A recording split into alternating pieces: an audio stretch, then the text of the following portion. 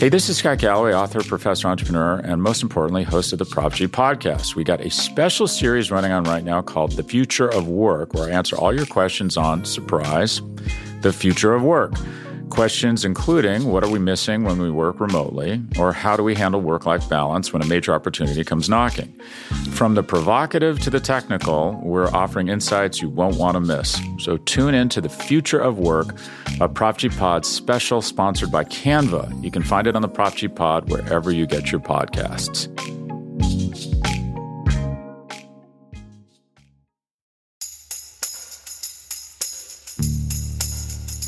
From Cafe and the Vox Media Podcast Network, this is Stay Tuned in Brief. I'm Preet Bharara. The holiday season is a key time for the film industry, and with each passing year since the height of the pandemic, more people are returning to theaters. However, with the advent of streaming, recent industry strikes, and now the emergence of generative AI, there is some uncertainty about the state of the movie industry. So as we head into the holiday movie season, joining me is Scott Mendelson, a longtime film critic and journalist. He's currently a box office columnist at Puck News and the author of the Outside Scoop newsletter on Substack. Scott, welcome to the show. Thank you for having me. It's an absolute pleasure to be here. So I am a lifelong movie fan, and one of my favorite experiences has always been to go to the movie theater, see a film on a big screen with a bunch of popcorn and a soda. Are we still doing that in this country? Yes, we are. And there's 100,000 caveats, but the short answer is yes. People are still going to the movies. People are still spending what in many businesses would be an incredible amount of money at the movies on an annual basis. And the fact that there's a lot of ebb and flow in terms of, can theaters survive and are theaters on the way out, is streaming the future. Partially that's because theaters have generally a very low overhead, so they don't have a lot of wiggle room, and they've been kneecapped from circumstances not their doing over the last several years. They didn't cause a global pandemic to shut down theaters for basically a year and a half, including during times when almost every other business, it seemed like, was open for business. They didn't cause a dual labor strike last summer. Can you give us a sense of scale about how movie-going dropped and by what percentage when the pandemic was at its height and how much it's bounced back? Generally speaking, movie-going dropped by about 90% in 2020. And to be fair, most theaters were not open for most of the year. And then in 2021, you had a measured Act 1 of the theatrical recovery. 2022, you had a number of big movies like Avatar: The Way of Water, Top Gun: Maverick, Jurassic World: Dominion, and the Marvel movies. But you still had a total theatrical slate that was basically a third less than what was quote-unquote normal in 2018, 2019. As a result, overall box office was down by about a third, give or take. So conventional wisdom suggested that once studios started giving theaters movies in volume on the level that we had prior to COVID, that box office would pretty much return to normal. And 2023 was the first year where we had something resembling a normal theatrical slate. And we're probably going to end the year with around $9 billion domestic. Now, is that as much as the $12 billion that we earned and the theaters and studios earned? Obviously studios get 50-50, et cetera, et cetera. The $12 billion that was earned in 2019, no. But for one thing, that was a fluke year. Disney was having a fire sale. You had The Last Avengers, The Last Star Wars, Toy Story 4, Frozen 2, et cetera, et cetera. Right. Second of all, yes. I mean, there is some movie going that has been lost possibly permanently as a result of the COVID pandemic and the push to streaming. Not to be a horrible person, but a lot of people died in the COVID pandemic. And those are people that will never go to the movies again. And for every one person that passed away during the pandemic, there are friends and family left behind that are probably a little bit less interested in seeing the latest Marvel movie or the latest, Warner Brothers fantasy film than they might have been in 2018, 2019. Inflation is an issue. And while movie tickets prices have generally risen with the cost of inflation, right now, inflation across the board has been high for run-of-the-mill necessary goods. That leaves less money to take a family of 5 to see the newest Disney animated film. That being said, as we come down to the end of 2023, we've had a relatively normal amount of movies with the overall box office that is going to get pretty close to $10 billion. So I think going forward, as long as the studios are giving theaters an ample amount of movies, then theatrical box office should be over under what it was before COVID. If the box office is approaching 9 or 10 billion, which is a bit off from the pre-COVID 12 billion, isn't it fair to add in the revenue, or however you would calculate the box office for people watching movies at home, add that in? And if you did, would that exceed the pre-COVID 12 billion or not? That is a fascinating question that I wish I had a real answer to. Unfortunately, studios keep the PVOD the VOD and the PVOD revenue locked in a safe within a safe within a safe. And streaming, I mean, there's never been a one-to-one in terms of people watch a show or a movie that they want to see, and they are now lifetime subscribers to that streaming platform. But yeah, I generally speaking, I would have to say yes in terms of the people watching a movie either in theaters or at home is probably on par with what it was before COVID. Just because if there are less people watching movies in theaters, there are more people watching that movie at home, whether it's in PVOD or streaming or even DVD and Blu-ray, which, contrary to popular belief, still is a major revenue driver. But what we're seeing is something that was in play well before COVID. It's something that I first started noticing late 2015, early 2016, which is that you had a large segment of general moviegoers, casual film goers, that used to go to the movies just to go to the movies. And they would be the people that would see the tentpole movie and the just a movie, or the studio programmer, or the non-franchise film for adults, call it whatever you want. Or they would just see the movie. But unfortunately, that audience started gravitating to streaming for their casual home filmed entertainment consumption. So since 2016, studio programmers, the non-event films, have been struggling.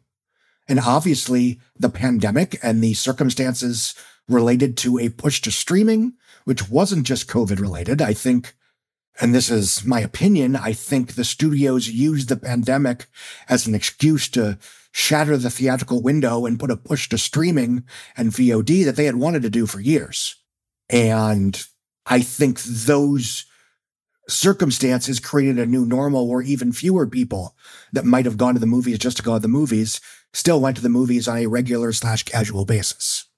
So what we've seen since 2016 is that prior to 2020, overall box office was up, more or less. Ticket sales were down, but I would argue not to an insane degree. And with declining ticket sales, you also had circumstances where more people were seeing movies in premium theaters like IMAX and 3D and D-Box and what have you, and they were going to, let's call them dinner theaters, where you had major mainstream multiplexes that had full service menus. And the more people see films in those formats, the more money they're going to spend on their night at the movies, which means the more money the theater gets per ticket sale, which in some ways accounted for the declining overall ticket sales. And I think you're going to see that more and more, where people are still going to the movies, but the films on which they're spending a greater and greater amount of their annual theater-going dollar is going to be a smaller and smaller amount of the overall theatrical marketplace. In 2011, and I'm going off memory, so forgive me, the top 6 grossing movies of the year domestically made about 12% of the overall domestic box office. By 2018, it was 26%. And by 2019 and onward, partially because of COVID, it's been 40%. So like the top movies of the year are making up almost half of the overall movie-going ticket spend. So is that a problem for studios? Yes, because fewer of the movies that they're releasing in theaters are making enough money to justify the production budget and marketing spend. However, is that a problem for theaters? I don't know, because as long as people are showing up. Yeah, well, the theaters don't care what they're seeing, right? Yeah, because a large popcorn that you buy during, Spider-Man Across the Spider-Verse costs the same amount of money as a large popcorn during Joyride. You said on the Bulwark podcast recently, the reason we're in this entire mess that we're in is because Wall Street basically bullied the entire industry to be like Netflix, led them off a cliff. What cliff is that? What do you mean by that? Well, in around 2017, 2018, 2019, there was a feeling that Netflix was, I would argue, overvalued because it was being treated like a tech company, but it's really an entertainment studio. And then there was the assumption pushed by Wall Street, and I would argue embraced by a lot of the studios, that if they also had their first-party streaming platforms and basically walled up all their studio-specific content, they would also have subscription figures on par with Netflix, and then Wall Street would be as friendly to them as they were to Netflix.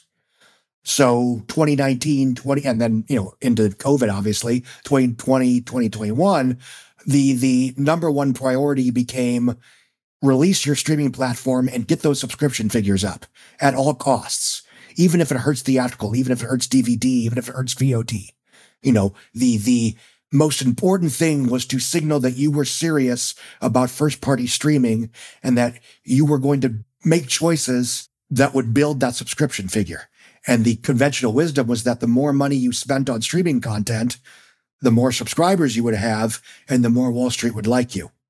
However, in early 2022, I would argue almost on a dime, Wall Street changed their mind to say, no.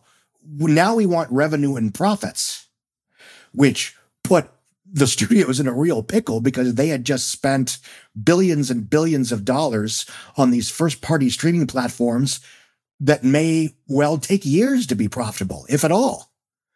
And all of a sudden, they're being forced to, show revenue and profits when it was more or less proven that there wasn't necessarily a one-to-one ratio between putting this kind of, XYZ content on a streaming platform and boosting subscription numbers. And so they had to, the new motto was cut costs. And, well, I'm not saying that single-handedly caused the dual labor strike that took place this summer. I do think a lot of the issues in terms of writers and actors, and I would argue most other below-the-line talent, not being paid perhaps what they were used to in a pre-streaming world, was partially because of the new normal and the push to streaming. And, simplistically speaking, there's a case to be made that the entire push to streaming was basically to reinvent cable in a form in which you could pay the artist less. And you could keep more of the money at the top. Right.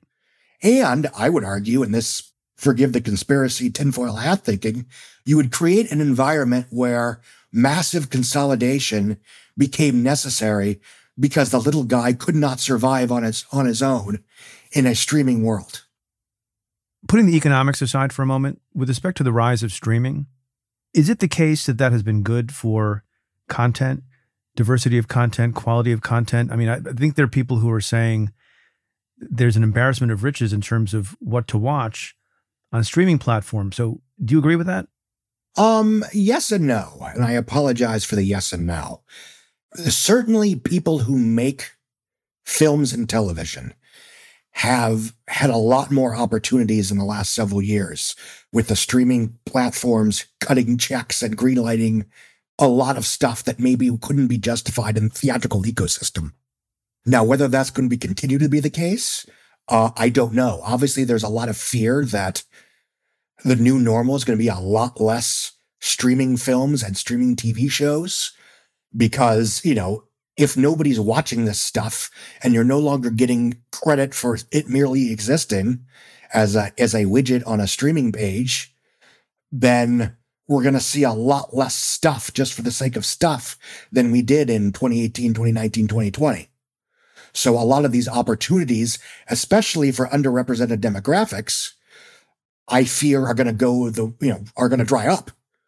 And frankly, that was always my fear because if you followed Fox Television and UPN in their early days, they made their name by gravitating toward underrepresented voices. But as soon as they became quote unquote mainstream, I would argue they pivoted to focus on quote unquote generic mass market mainstream crowd pleasing entertainment, which stereotypically speaking meant focusing on white guys. So the in living color of the world that made Fox a name no longer had a place at the network. And, Netflix used the films and television it made courtesy of underrepresented voices partially as a critical shield, frankly.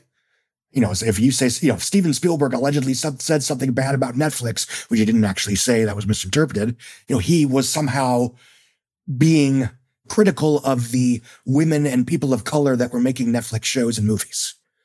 And on one hand, that was terrible, but as long as those films were still being made by people that wouldn't otherwise have those opportunities, well, good.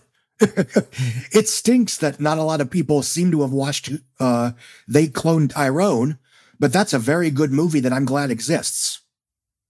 Can we talk about the trend among young people? I noticed anecdotally that many young people don't have TVs in their homes.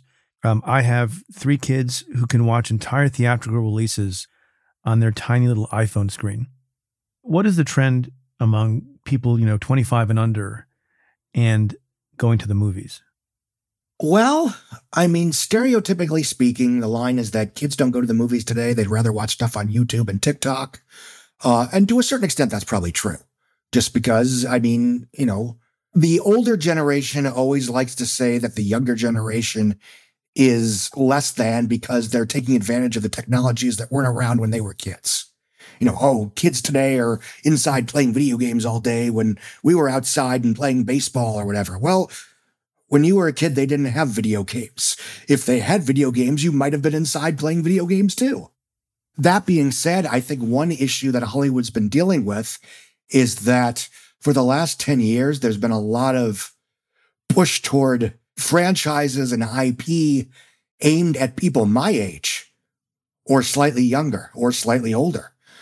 In the old days, when I was a kid, I would drag my parents to the new Ninja Turtles movie, which was based on a property that was brand new, and they would probably roll their eyes and have a miserable time, but that's okay because, they're my parents and they're happy that I had a good time at the movies.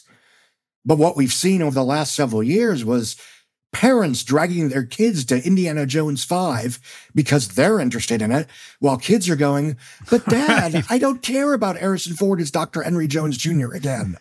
Shut up, kid. I'm excited about this and you'll like it too. Or, but Dad, I don't care that Michael Keaton is back as Batman in The Flash. I only saw those films once. Christian Bale is my Batman or Robert Pattinson is my Batman.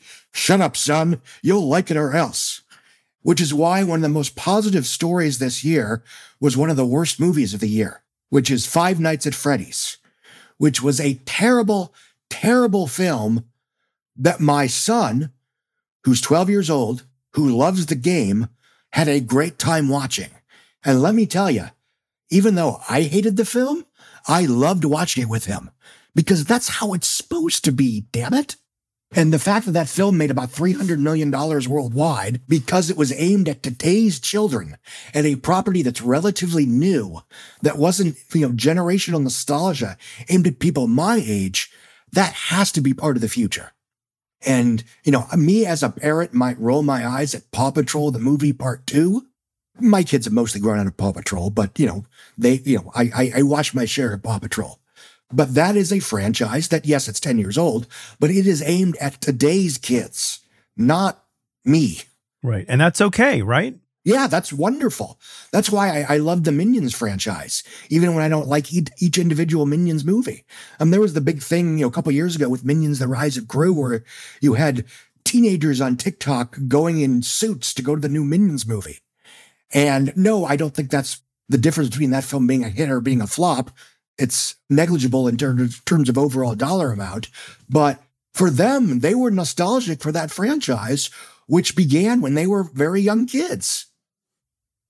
Do you have a theory as to why, or is there a theory as to why some movies flop, fail at the box office, and then find a second life after that and become huge cult classics And among those movies, I count The Princess Bride and others. Is there a reason for that? Well, unfortunately, the reason for that is stuff that no longer exists, generally speaking. A film could come out in theaters, like The Princess Bride, which I think made like $35 million, which by today's standards, especially adjusted for inflation, would be great for I call it a new to you, which means it's an adaptation. Let's be honest, most people didn't read the book. A new to you adaptation that's original to most people that underwhelms at the box office. But because you had a vibrant post-theatrical ecosystem with VHS, cable, premium cable, regular cable, network television, and then eventually DVD and then what have you, children had a chance to discover that movie on their own in a way that allowed people to say, hey, I missed that in theaters, but I really liked that movie. And because films were frankly cheaper, a movie like Princess Bride didn't cost $100 million to make. So it could make enough on VHS and cable and what have you to eventually become profitable. So there was still a viable reason for studios to greenlight that movie. That even if it didn't make a killing in theaters, the game wasn't over yet. Right. And there are two problems. First of all, that's not something that can happen in today's ecosystem. When a movie costs $100 million, it only makes like 30 or 40 million worldwide. The amount of money that studios lose is not going to be made up for on streaming or comparably declining home video sales. It's just, unfortunately, it's not the way the world works.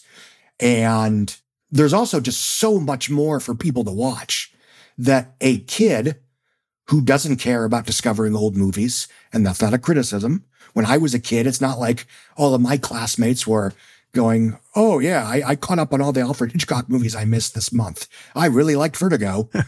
I was weird because I did that. That made me unique among my peers, and that's fine. Well, you chose the right profession then. Yes, in the long run, I did. But again, the idea, you see it on Twitter all the time. It's like, oh, kids aren't interested in old movies, and that's a tragedy. It's like, when I was a kid, most of my friends weren't interested in old movies. I mean, it's not like I had a big sleepover and got all the friends around and we all watched Casablanca. We watched Terminator 2 because that's what was new and cool. If you're prepared to say, what was the best movie so far of 2023? John Wick Chapter 4. Really? So I just saw that on cable twice. Twice? What does that tell you? And why was it the best film? I think there are nitpicks in terms of, if I were writing a review, I'd say, well, this is whatever. But I think in terms of how it was made, in terms of the craftsmanship and the quality and variety of the action, along with the visual majesty of how it looks and feels, it's one of the best made American action movies ever made. So looking forward to the holiday season, what upcoming film are you most excited to see? Well, the caveat that I've seen most of the Oscar-y movies already. Poor Things is a lot of fun. The Holdovers is very good. It's a heartwarming old school movie that would have been a studio programmer 20 years ago. American Fiction is really, really funny, and it's a biting satire and a poignant family melodrama. I may be the last idiot on a sinking ship, but I am still looking forward to Aquaman and the Lost Kingdom because I love the first Aquaman and I'm a huge James Wan fan. And I don't care how it does or doesn't fit into the DC universe or whether or not Batman makes a cameo or to what extent Amber Heard is in it or not in it. I still believe that James Wan, even with his back against the wall, is capable of making a spectacular, IMAX-friendly, over-the-top fantasy action crowd pleaser. Because he did it with Furious 7 under impossible circumstances. And I love Malignant. I love Aquaman. I think Furious 7 is one of the best Furious films after Fast 5.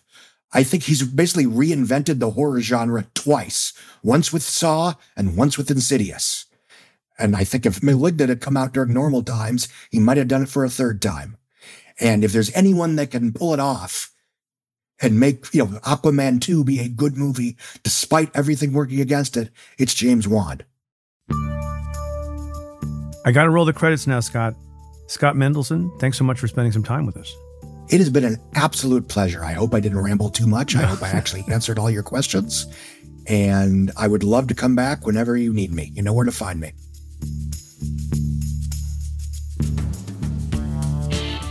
For more analysis of legal and political issues making the headlines, become a member of the Cafe Insider. Members get access to exclusive content, including the weekly podcast I host with former U.S. Attorney Joyce Vance. Head to cafe.com/insider to sign up for a trial. That's cafe.com/insider. If you like what we do, rate and review the show on Apple Podcasts or wherever you listen. Every positive review helps new listeners find the show.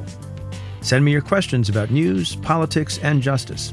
Tweet them to me at Preet Bharara with the hashtag AskPreet. You can also now reach me on Threads, or you can call and leave me a message at 669-247-7338. That's 669-24-PREET. Or you can send an email to letters@cafe.com. Stay Tuned is presented by Cafe and the Vox Media Podcast Network. The executive producer is Tamara Sepper. The technical director is David Tadashore. The editorial producer is Noah Ozalai. And the Cafe team is Matthew Billy, David Kurlander, Jake Kaplan, Nat Weiner, and Claudia Hernandez. Our music is by Andrew Dost. I'm your host, Preet Bharara. Stay tuned.